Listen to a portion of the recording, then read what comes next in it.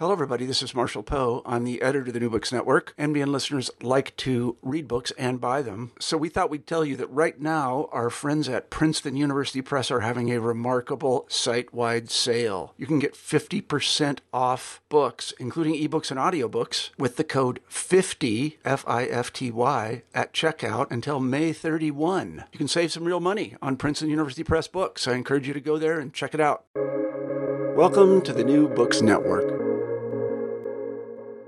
Welcome to New Books in Film, a podcast series on the New Books Network. I am your host, Joel Cherney. My guest today is film critic Glenn Kenny, author of the book Made Men, The Story of Goodfellas, published in 2020 by Hanover Square Press. 30 years ago, Goodfellas premiered in theaters and quickly became the gold standard for the modern gangster film. It also provided Martin Scorsese a new focus for his filmmaking. Based on Nicholas Pileggi's bestseller, Wise Guy, the movie was a tour de force presentation of crime and excess. Glenn's book is a complete overview of the movie, including many useful details that add immeasurably to the film. Welcome, Glenn Kenny. Hi, Glenn. Thanks for taking the time to speak with me today. I'm really happy to be here. Thank you so much for asking. I know this must be a busy time for you since your book, Made Men, The Story of Goodfellas, was just published this week as we are talking. Of course, it's also the 30th anniversary of Goodfellas, that came out in 1990, obviously, so I'm looking forward to diving into the book. But I'd also like to talk a little bit about your background in film. I think we can use the word prolific to label your work. You currently write for the New York Times and RogerEbert.com. And you've written books about Star Wars and Robert De Niro.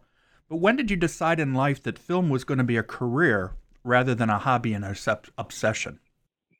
Actually, it was always an obsession. So, it didn't become a career until relatively late in my writing.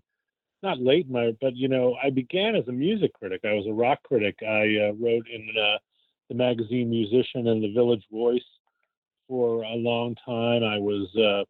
I wrote a notoriously dumb review of a Tribe Called Quest album for Rolling Stone that I'm still excoriated for on the internet whenever somebody comes upon it. I was mainly a music critic for a long time, and I started writing about film professionally in the mid-'80s at a magazine called Video Review, where I worked from 1986 until about 1990, 91.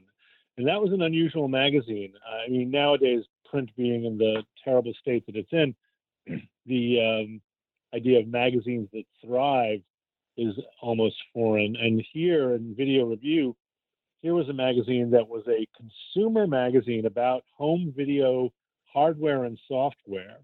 It was not a trade publication, and yet it was a very sustainable and even profitable thing. And in 1990 or so, we were celebrating the magazine's 10th anniversary of publication. And I've been writing about Laserdisc film in the form of Laserdiscs and so on at Video Review for about for 3 or so years. And that was really where I got my start writing about film as such. But also I wrote a lot about technology.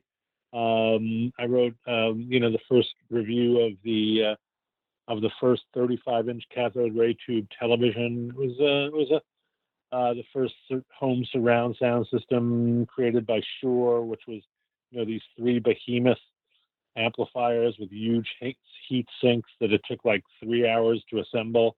So I had a lot of a technical background, and most of the technology that I wrote about is now completely obsolete. So that tech background is more or less useless. But so I've been writing about film, and my publisher, the publisher of the magazine, wanted a lot of big names for our 10th anniversary issue. And, I commissioned work from Dave Barry. He was really great to work with. I tried to get Matt Groening to do a Life in Hell graphic about, VHS or something like that. Couldn't do that. And one person I approached was Martin Scorsese, because his film preservation efforts were starting to really accelerate at the time. And I wanted to have him write an essay about the importance of home video and the then inchoate idea of the home theater, how that was important to, cinephilia, the idea that you could actually have in your house your own film library, and why that was exciting and important. And at that time, in the winter of 1989, he was editing Goodfellas. So he didn't have time to sit down and write an essay. The idea was pitched, a fee was negotiated, and I was asked to go to Scorsese's office and speak with him for about an hour, and then draft up the notes into essay form, and then he'd sign off on it. So I did go up there, and he was in the midst of editing Goodfellas, which at the time was called Wise Guy, which was the title of Nick Pileggi's book upon which the film is based. A fantastic book, still a great read. And he was telling me about this picture. He said it was, he was hoping, even though it was going to be about 2.5 hours long, he predicted, it came in something like 2:20, 2:25, that it was going to be the most fast-paced film he'd ever done, because he was being very influenced, he said, by tabloid television documentaries. Inside Edition was just getting started at that time, as was stuff like Unsolved Mysteries. And also by The Untouchables, not the film that his friend Brian De Palma made, but rather the 50s television series with Robert Stack as Elliot Ness. Robert Stack as Elliot Ness and Robert Stack as the host of Unsolved Mysteries is the bridge between The Untouchables and tabloid television. But he said those were influences on the film. But if you look at the film, the influences, you don't necessarily recognize those influences, because even that style of television has become kind of outmoded by now. But there was that speed, the momentum, the use of still photographs and montages, all of which is also a hallmark of French New Wave filmmaking, which was also very influential on Goodfellas. So, having been a Scorsese fan, I felt a connection to his films that was personal from the very start. But working with him on this essay while he was editing Goodfellas made me want to write about Goodfellas all the more. Now, after working at Video Review, I did not I wrote about films in Entertainment Weekly as a freelancer, and I had a job at Stereo Review, and that was also more music-oriented. And eventually, one of my colleagues at Video Review, Jim Meggs, got hired to be editor-in-chief of Premiere, and he brought me on to work with him. He had me at first writing about tech again, but then he had me work with David Foster Wallace on his essay, David Lynch Keeps His Head, and that essay got nominated for a National Magazine Award, and I was brought on full-time. And I wrote features mostly and did editing. And then in 1999, we determined that we were going to have a very proactive review section in Premiere.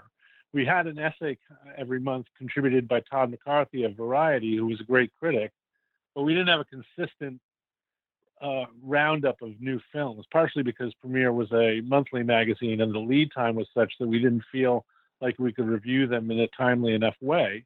But we also had this, if we build it, they will come philosophy, that if we decided to start running a review section with anywhere from 3 to 9 reviews in a month, that studios would help us out. They'd give us access to films earlier than usual and so on. And that ended up working out pretty well, although it was pretty stressful for me because I'd be the guy coming into the office on a Friday night at 8 o'clock to write up a review of, say, The Talented Mr. Ripley, that they were literally holding up the shipping of the magazine to put in at the last minute. So it was exciting too, though. It was a real Johnny Deadline kind of situation. So that kind of gave me my grounding as a film critic as such. And then I covered festivals and so on. And that went on for quite some time, from 1999 to 2008. In 2007, the print version of Premiere folded, and I made the mistake of staying on for a rather ill-conceived and ill-executed digital version of Premiere, which was one of the most miserable experiences. If the 8-9 years at Premiere, 12 years of Premiere proper, were one of the great experiences of my life. The 10 months at Premiere, the website was one of the worst, and it got worse when some new management came in. I'm not going to mention the guy's name, but the reason that Premiere is not available as a digital archive is because of these penny pinching idiot people who were brought in, who just wrecked it, wrecked stuff and left. Then I worked for a while at the Microsoft Network's website, doing regular reviews for them, and that was a lot of fun. And again, that was a weird situation when the Microsoft Network decided to stop putting original content on the website. Not only did they stop putting up new content, but they just wiped away everything that had been written. So I had literally, 3 to 4 years of work just wiped away. I still have the drafts in various computers, and that's fine. But it's a weird time to be published in the world of websites and stuff, because you just never know what's going to last or not. It's part of the reason I still maintain my blog, even though there's not a lot of actual blogging going on these days, because my work with Ebert.com and the New York Times keeps me very busy. But I just like to have a place where I can kind of have a semi-permanent, paid for venue for my work. So that was my journey. And during my time at Premiere, I had a lot of interaction with Scorsese. We did, one of my favorite things at Premiere was doing a joint interview with Scorsese and Spike Lee, which was great. And then talking to Scorsese about various films. When Robert Mitchum and Jimmy Stewart died, he wrote an essay for us, an appreciation of them. So we had a lot of interaction on a lot of different levels. And that kind of fed into my being able to get access to him for this book. Yeah, I found an interesting question and answer article on the Roger Ebert site from 2014, in which you were asked a bunch of questions related to film and things, and you told this wonderful story about going to see Frenzy in 1972 with a relative, because my grandmother, your grandmother, because at the time you obviously were underage. You and I are close in age, but I think I'm a little older than you, and enough that I remember Video Review quite well, as I remember Stereo Review quite well. I subscribed to both. Video Review was a fun magazine. It was a fun magazine to read, especially if you were inclined towards that sort of stuff. And it was a fun place to work, despite the guy who ran it being a rather mercurial and temperamental figure, and being underpaid, of course, which is the constant lament of people in our situation. But Video Review is a fun magazine. I could see, if I was someone who was just a reader, how much I'd look forward to it every month. Oh, yes, I definitely did. Because at the time, obviously, this was one of the few ways you could really keep up, because obviously no online. So if you weren't getting it in your newspaper, you had to find magazines or other formats to. And that's why, like I say, I read Video Review, Stereo Review. I remember Premiere Magazine very fondly, but so all of those are, I'm sure I read your writing, and I just never knew it was you, so to speak. So in 72, we obviously know that you snuck in to see, well, you didn't sneak in, but you went to see Frenzy. This is the terrifying thing, I hadn't yet had my growth spurt, which shot me up to 6'3" at the age of 14, and enabled me to start going to R-rated movies with complete impunity. The two films that prior to that were very important for me to see were Slaughterhouse-Five and Frenzy. Slaughterhouse-Five because I had read the book and I loved the book. Yeah, I was kind of a precocious autodidact child in terms of reading and film, and I had an uncle who was only about 10 or 15 years older than me, and he took me to see that, and that was fine because he appreciated. He didn't nudge me or anything like that, but he was fine rolling with the nudity of Valerie Perrine as Montana Wildhack. But Frenzy was something wholly other, because I very much wanted to see it. It had been talked about as being a huge comeback for Hitchcock, whose prior films, including Topaz, were not terribly well received.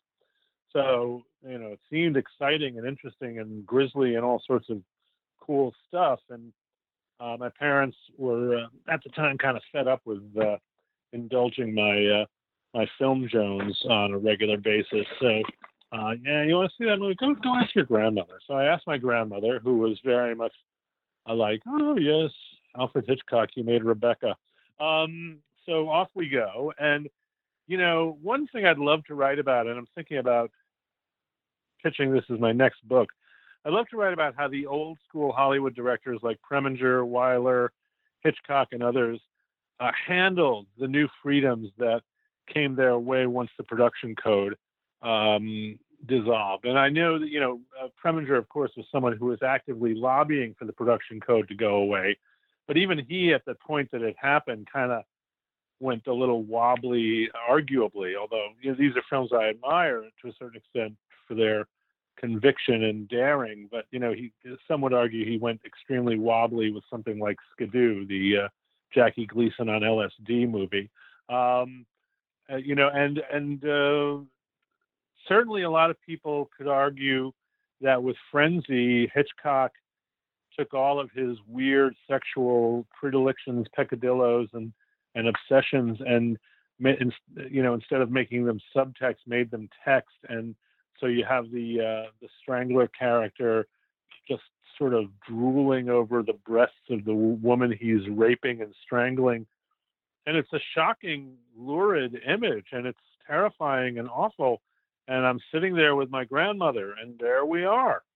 And that was that. And that was maybe one of the most awkward but very, very quiet rides home from the movies that I ever experienced. I think we've had, of course, now people have had similar, I know when, I luckily never had an experience like that, but I do have experiences sitting in a room with my mother watching video recordings of movies that I never would have seen with her if I had had any chance at all. So I understand that story. Yeah, I was a little embarrassed seeing Raging Bull with my own mother at the age of 20, frankly. She liked the movie. We weren't scandalized by it, but every now and then I was like, then once my growth spurt happened, I was just able to walk right in. But my friends and I didn't use our latitude or our ability to fool people to get into, overtly dirty movies. We were cinephiles, so we would go see, Chinatown and Blazing Saddles and the Dirty Harry films for sure. But we weren't going to see, Grindhouse stuff. That came later. I think as a high schooler, you had that rite of passage that your knucklehead friends and you go see something at a porno theater, and that definitely happened. But that was around the time I was 17, and I'd moved to Wayne, where porno theaters were rampant. Not rampant, but easily accessible. There was a former Jerry Lewis. Remember when Jerry Lewis had his own franchise of movie theaters that showed only family fare? So there was in Wayne, there was a strip mall, and they had a Jerry Lewis cinema, and it went out of business. And as soon as it went out of business, it was converted into a porno theater. And that's where I saw Around the World with John Holmes. I won't use his stage name. It's a little vulgar, but yeah. And that's the thing that makes high school kids have experienced a lot of feelings. We were mostly cinephiles. So yeah, it was all about seeing Chinatown, not about anything else. One of the things I remember the most about Frenzy at the time, and this may be apocryphal, but I'm going to say it anyway, was what I had read is the original plan for Alfred Hitchcock's cameo was that he was going to be a body floating down the water when they're pulling somebody out of the water. But I don't know if that one's actually, it wasn't what the cameo ended up being. I had heard that too, but I don't think he was in any kind of shape to do that kind of stunt work. Right. So I guess my question is, obviously another famous movie came out in 1972, and that was The Godfather. How long before you got a chance to see that? I think I saw it relatively early on, maybe 2 or 3 years after it first came out. I mean, it played a long time. The funny thing is, when the book came out, I was in grade school, and everybody was passing around this dog-eared mass market paperback of the book, around 5th grade or so, with the dog-eared pages having to do with Sonny, seducing in his own, bon vivant way, one of the bridesmaids at Connie's wedding, and the verb thrust was used quite frequently. And this was, something that kids they stole their parents' copy of The Godfather and brought it to school and passed it around, and everybody was sort of scandalized and confused because you don't know, your knowledge as a fifth grader about how to do sex is, of course, rightly limited. But the kids were curious anyway. So, but even as the kids were passing around this book and reading the dirty parts, I was like, this isn't really what the book's about, is it? I mean, I didn't, make a point of being a pedant about it, but it's sort of like, you're kind of missing the point. And then when the film came out, the scene is there, but it's definitely truncated, and it's not the point. The point is something wholly other. And a lot of the things about that movie that were very groundbreaking, including the violence. I mean, even though we'd seen The Wild Bunch, the shooting of Sonny at the toll booth is still kind of so over the top and so brutal that it goes into a whole other category. But I did make a point of seeing that as we made a point of seeing Mean Streets.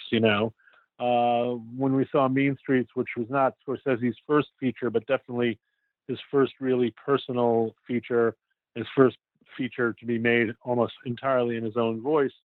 I saw it with a friend, and we're watching it, and there's that opening. And as someone who's Italian American, my mother's people were from Naples, and my friend was Italian American, and we were Jersey born and raised. We're watching this film, and there's that drum beat of "Be My Baby," accompanied by the home movies at the beginning, the opening credits, and little Lily and my friend and I are looking at each other, even at the age of 13. We're like, "Hey, this guy gets it." So that's how I became a Scorsese fan. Hey, it's Kaylee Cuoco for Priceline. Ready to go to your happy place for a happy price? Well, why didn't you say so? Just download the Priceline app right now and save up to 60% on hotels. So whether it's Cousin Kevin's Kazoo Concert in Kansas City, go Kevin, or Becky's Bachelorette Bash in Bermuda, you never have to miss a trip ever again. So download the Priceline app today. Your savings are waiting. Go to your happy place for a happy price. Go to your happy price, Priceline. That was going to be my next question, actually, is when was he on your personal radar? Obviously, we know now that it was by Mean Streets. Obviously, Scorsese's career has its ups and downs, but there's no question that I was recently talking to Eric San Juan, who wrote a book about the films of Martin Scorsese, and we talked a lot about Alice Doesn't Live Here Anymore, since that's one of his early ones, and most people probably wouldn't think of them. The average person today would never occur to them that he might have had anything to do with that film unless they're reasonably well versed in film. So before I read the book, I made sure that I reread. I purposely, to prepare, I wanted it because it had been a while. I went back and reread Pileggi's book Wise Guys, and then also rewatched the films. Let's talk about Pileggi's book as the starting point, because I do feel like Scorsese does a pretty good job of following it. He doesn't get too far off. Obviously, he edits it down, but one of the things I noted from reading the book was that the book is told from a lot of different perspectives, mostly Henry Hill's, but his wife talks too in the book, and I noticed that Scorsese used that same technique in the film, where Henry Hill obviously narrates most of the film, but every once in a while, Karen would come in with her statements and such, and I found that to be an interesting way to use Pileggi's book as part of the film. How involved was Pileggi in the making of Goodfellas? He was involved up to a point, and then he wasn't involved because he tells the story in my book about how he got a call from Scorsese. Scorsese was so excited about Wise Guy that he actually, his personal assistant found Pileggi's home phone number, and he called Pileggi at home. He called Pileggi at the office of New York, and he left a message. And Pileggi saw it, and that it was his buddy David Denby, the film critic for New York magazine at the time, doing a prank call on him. So he didn't return the call. So, and then the call happened again. So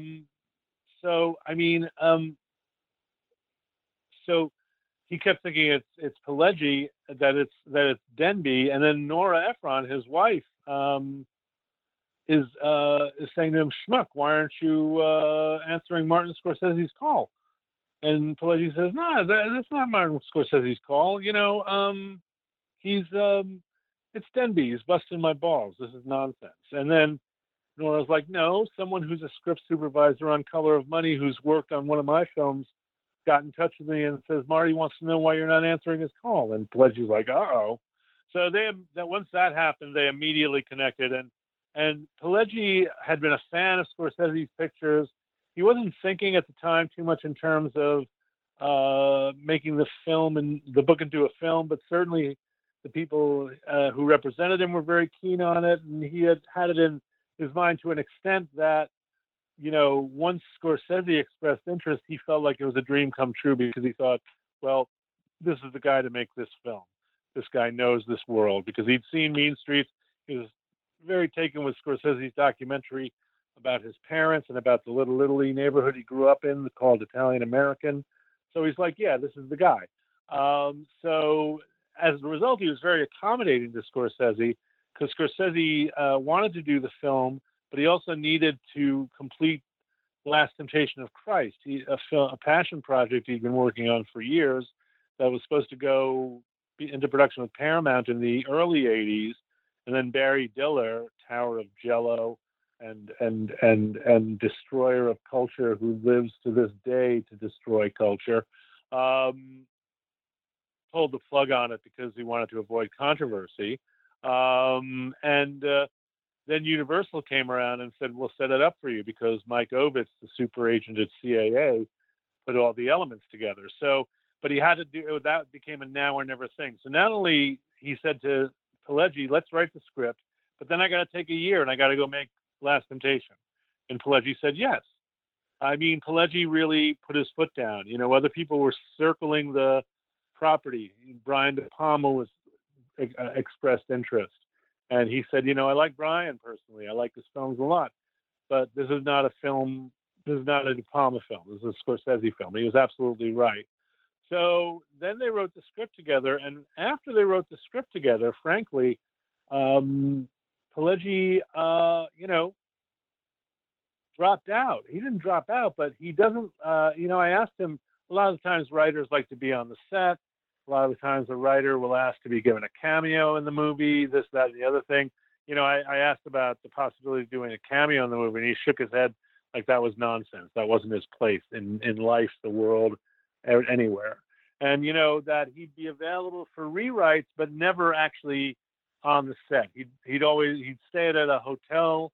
He'd have a hotel room somewhere close to where the shoot was, and if there was a rewrite needed or some consultation needed, he'd be driven out there, or someone would come to him and they'd talk it over. He talks about how one of the most famous scenes in the movie that he's often complimented for is one that he had nothing to do with writing, which is the scene at the Bamboo Lounge where Tommy puts Henry through the whole inquisition of How Am I Funny? And that scene was improvised. It wasn't improvised on set, but it was talked through with Joe Pesci and Martin Scorsese. It wasn't in the finished script, but it was rehearsed and laid out. And the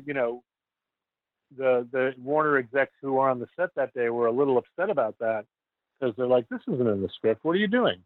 Even though it's a classic scene.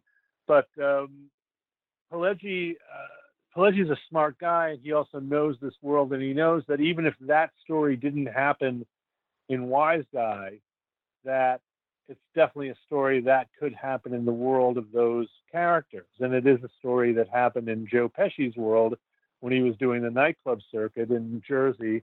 And the nightclub circuit in Jersey through the 50s and 60s was mobbed up to the max, as you can read about in Nick Tosh's biography of Dean Martin. The whole circuit from Cleveland to, New York was just completely mobbed up.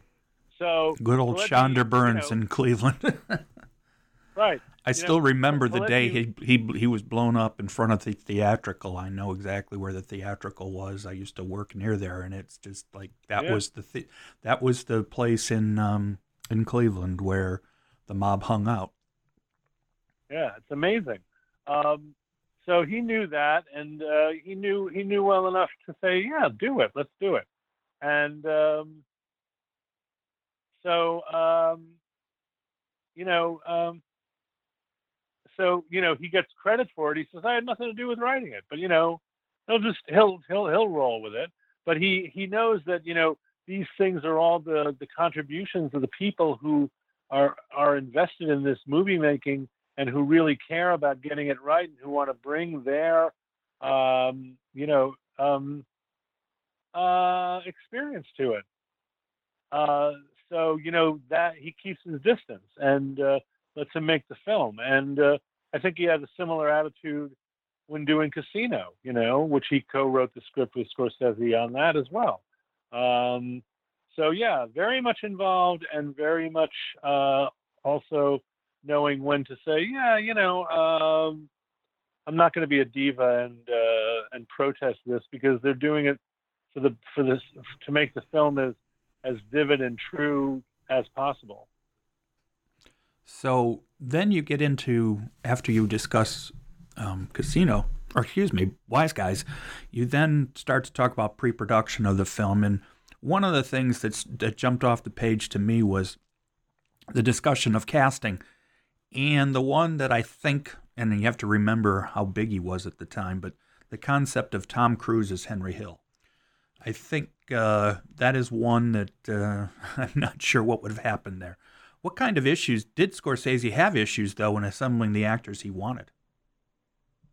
There are different stories about it. And, I was just talking with some people online about, wasn't John Malkovich offered the part of Jimmy Burke, as he was known then, with his real name, or Jimmy Conway?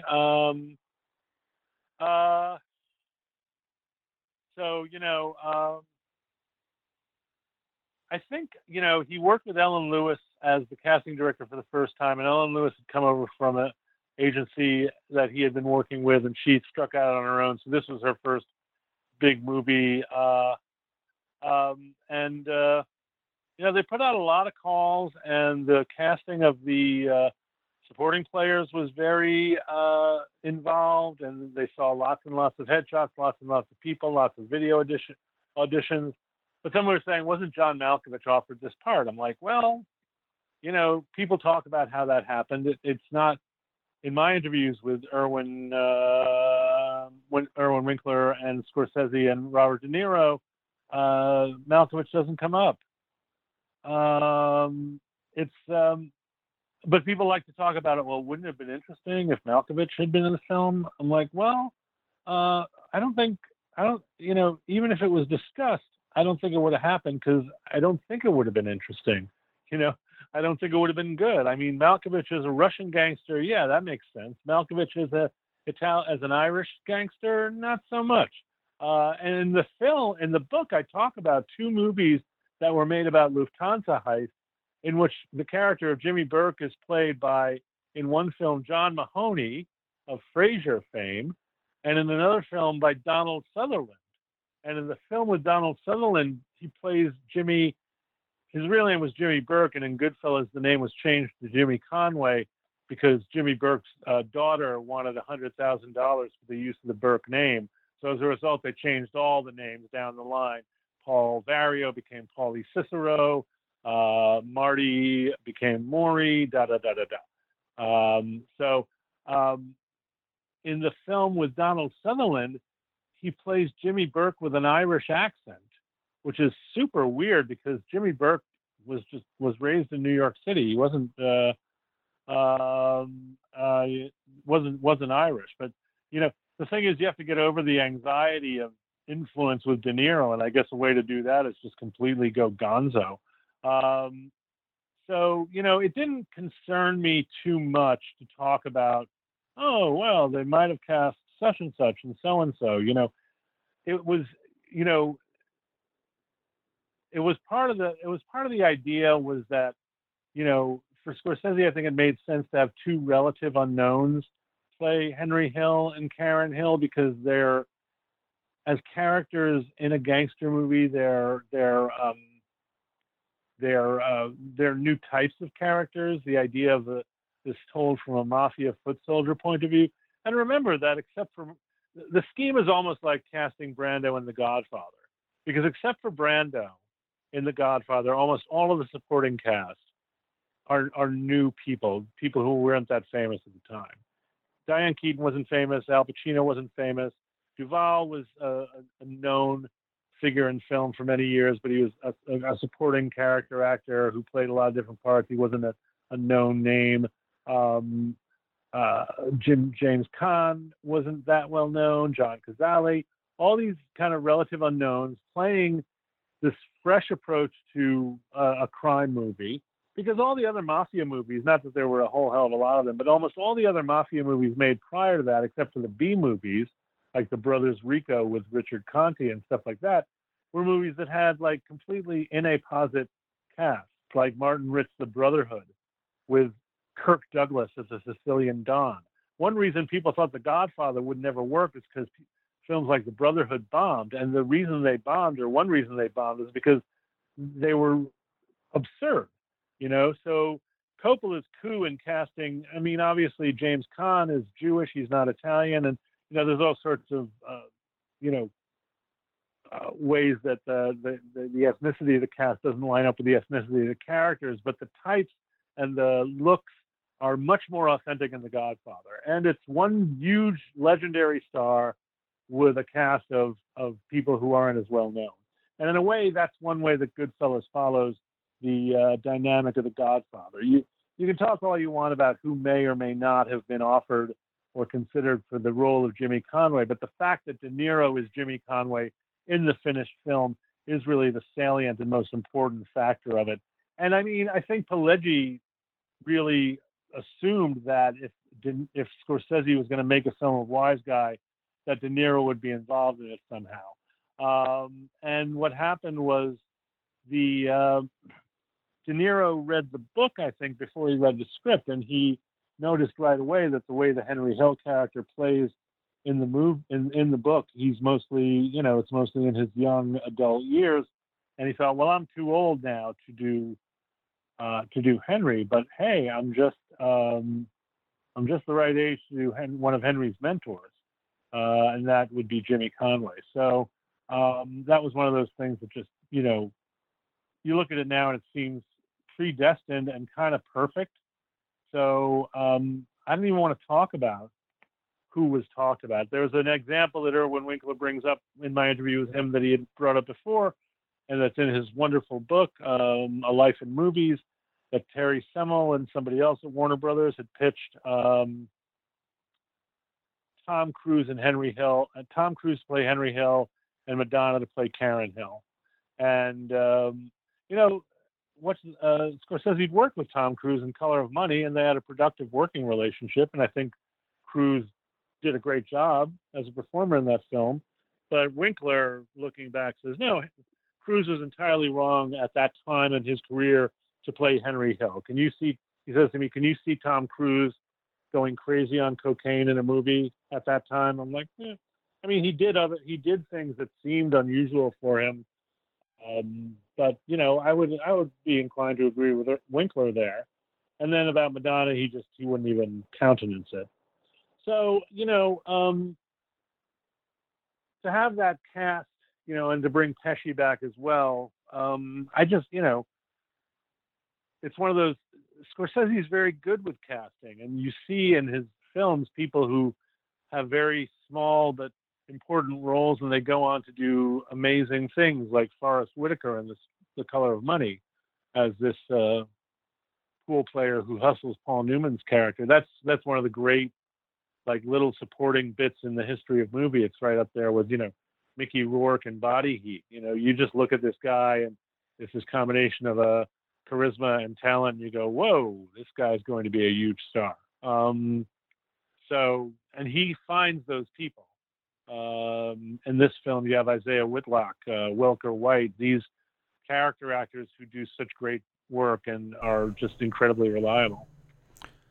So, during the production process, obviously you spend a lot of time talking about the production process, but then you go literally 2 chapters that I think basically present an overview of the film. First one, literally the whole film, start to finish visually, but then you talk about the music, and that's important because obviously one of the things that we hear a lot about Scorsese is his, especially recent, in nowadays, is his use of popular music for his soundtracks.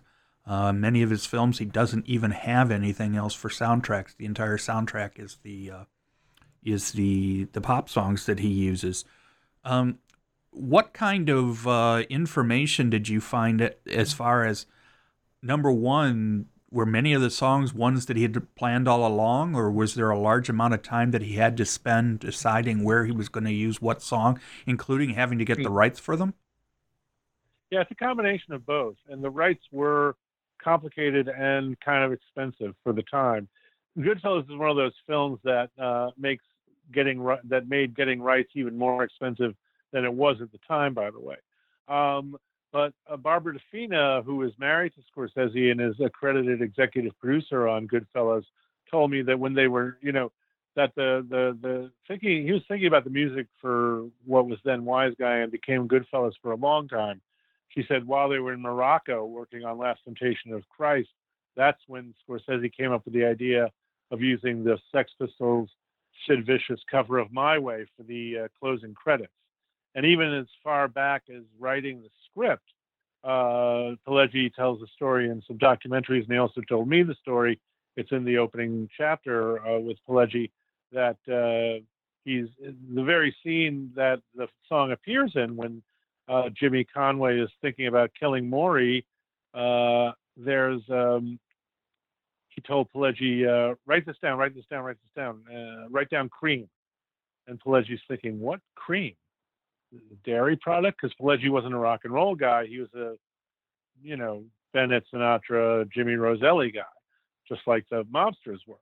But he writes down cream in the margin anyway because, he's at the typewriter and he's Scorsese's director. There's only a couple of years later when the film comes out, he's like, oh, Cream, this song, Sunshine of Your Love, which, was dismissed at the time of its recording by Jerry Wexler, the great record producer, as psychedelic hogwash. And Scorsese rationalized that, well, gangsters didn't listen to psychedelic rock at that time, but he's in a bar. The bar has a jukebox, and the jukebox probably has this song on it. So that's the rationale.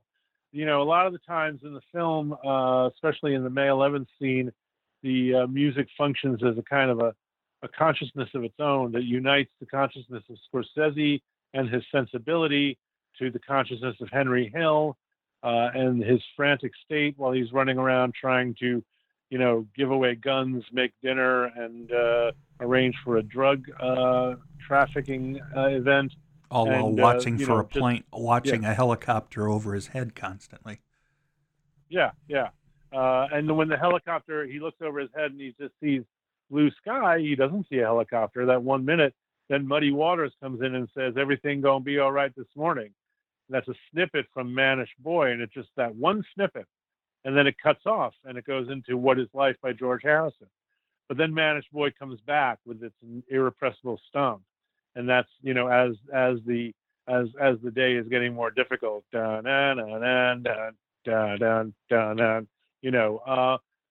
it's the rhythm of what's going on in the frame, and it's the information that the head of the character is processing, and several other dimensions. It's really very masterful. I think in that scene and throughout Goodfellas, he's orchestrating the vision and the sound in a way that's absolute genius. So one of the things that you talk about, because it shows that you were able to interview a large number of people for the book, and also probably from the past interviews they've done.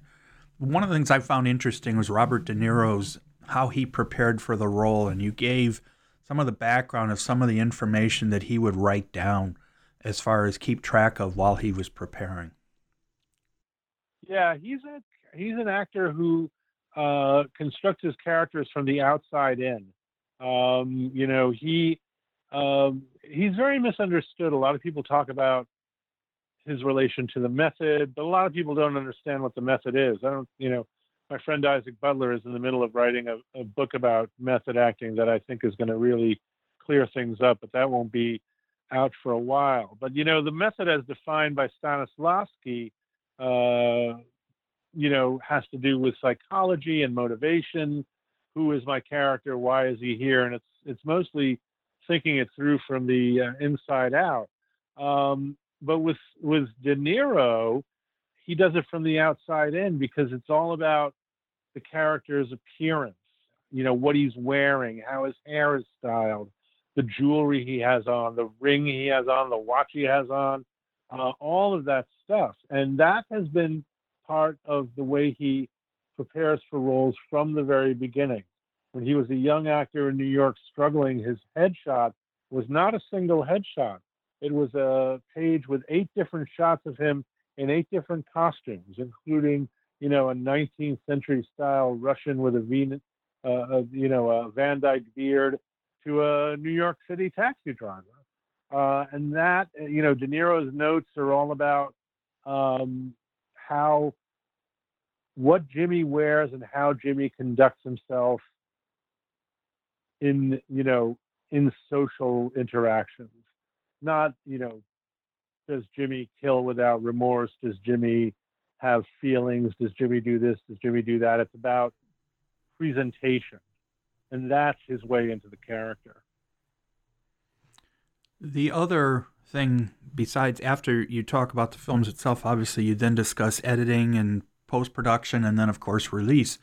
But the one chapter that I found very illuminating, even though I knew some of the storyline, was what actually happened to Henry Hill at the end, his eventual downfall. Obviously, the film, when the film ended, that was where he was. I mean, it was 1989 when the film was being made, 1990 in that period. So obviously that information in the film was correct. But we know now that the rest of his life did not exactly end particularly well. No, and, he was kind of a victim of his own appetites. Henry was in real life, the real life Henry Hill. I remember going to see Edward McDonald, who plays himself in the movie and who was the prosecutor who helped set Henry Hill up in witness protection. The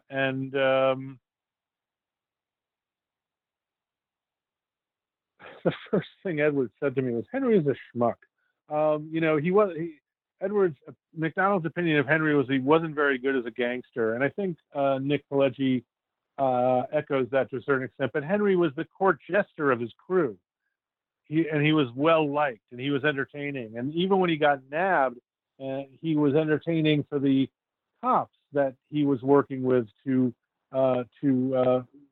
get evidence against the people he used to be involved with. He'd make dinner. He was a very avid and enthusiastic and good chef. So he always liked being the center of attention.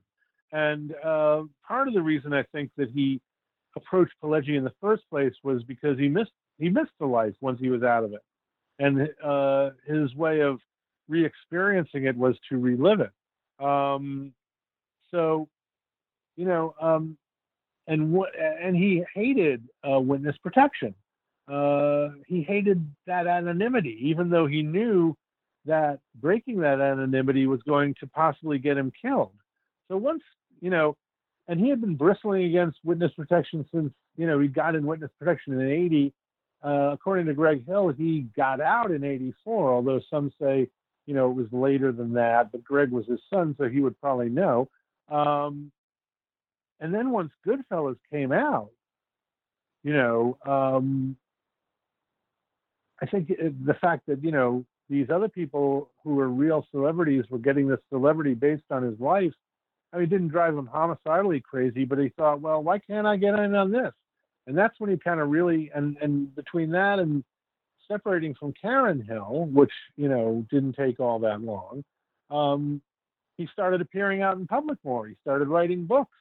He wrote he bounced around trying to outrun the mobsters he thought were after him. He spent some time in the Midwest, but after Goodfellas, he was a Hollywood guy. He was an LA guy, and he wanted to be involved in that world. And he wrote actually a pretty good cookbook. I used some of the recipes, and it actually does contain the famous favorite of his brother Michael, the ziti with meat sauce, which needs to be stirred for 4 hours. And I actually made that at home, and my wife called it life-changing. So it's a good recipe. Better than the recipe that Paulie did in The Godfather, which everybody made fun of. Yeah, the Clemenza's tomato sauce recipe, which isn't as good as, it's not as good as Henry's ziti with meat sauce recipe. It's close, though. I mean, I like, the slicing garlic, all that other stuff. It's very interesting. But Henry was also,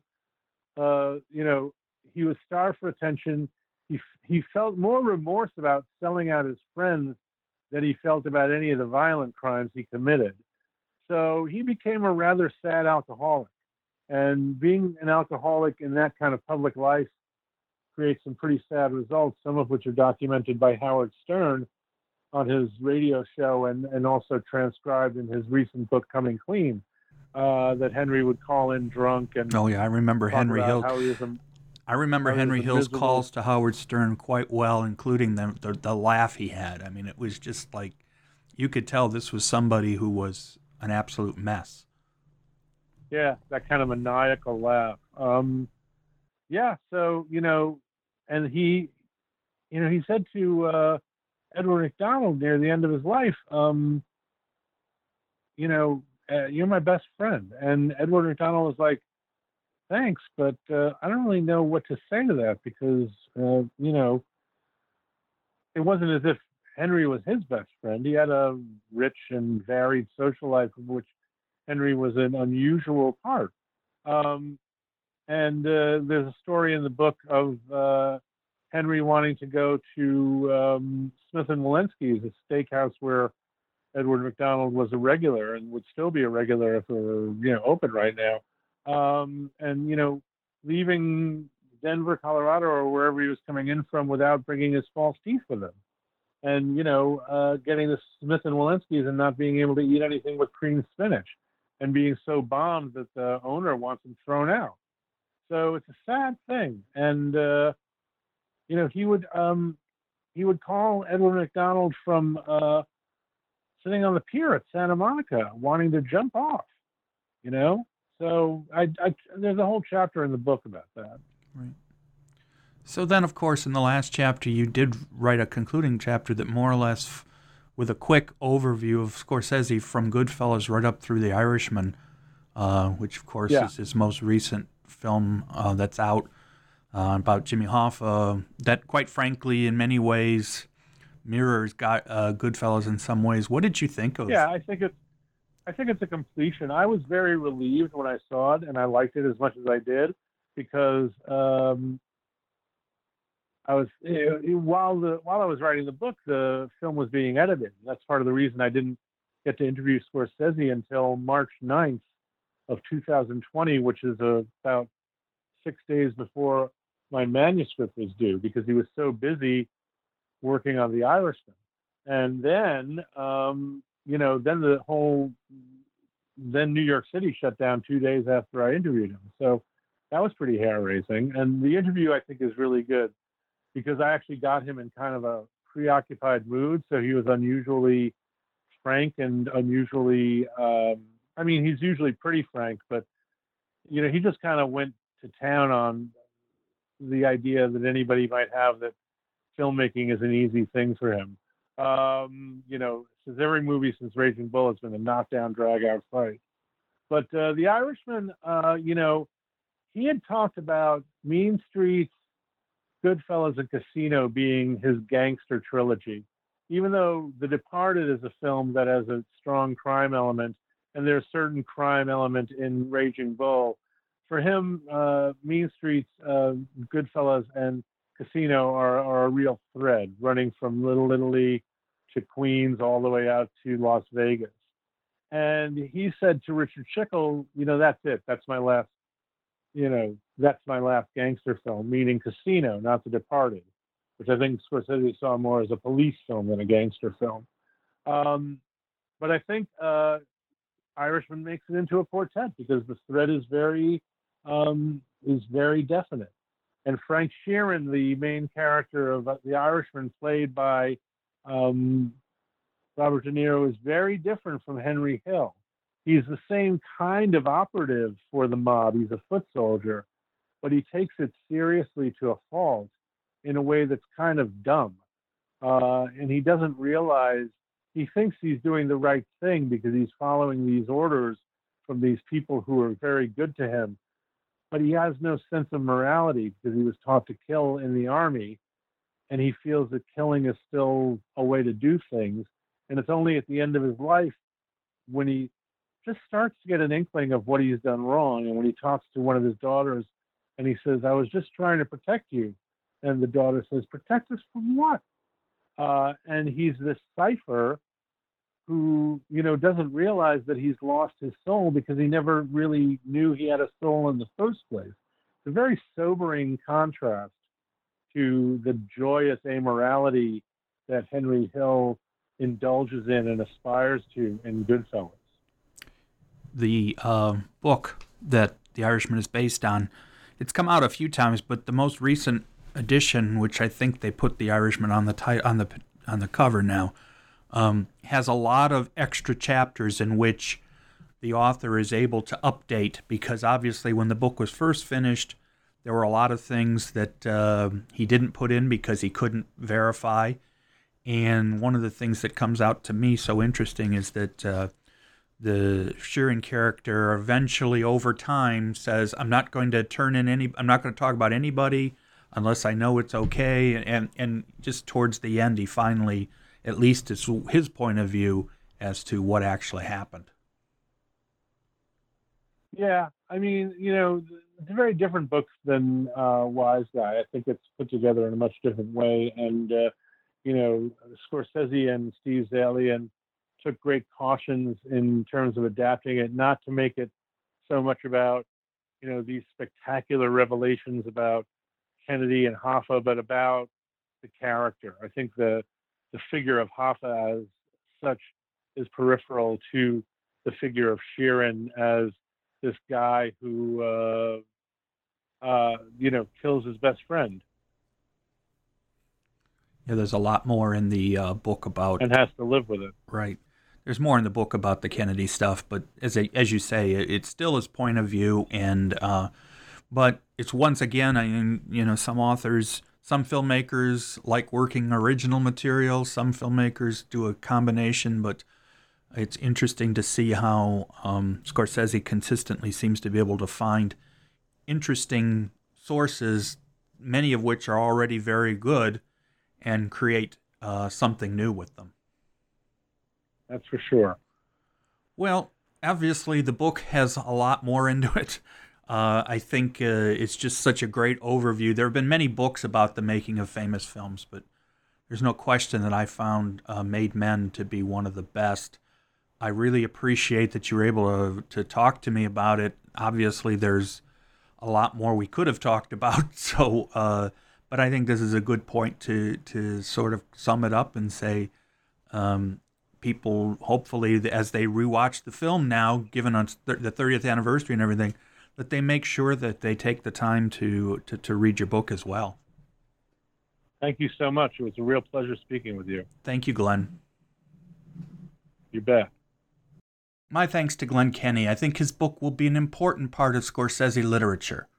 This is Joel Cherney, and I will be back soon with more New Books in Film, a podcast series on the New Books Network.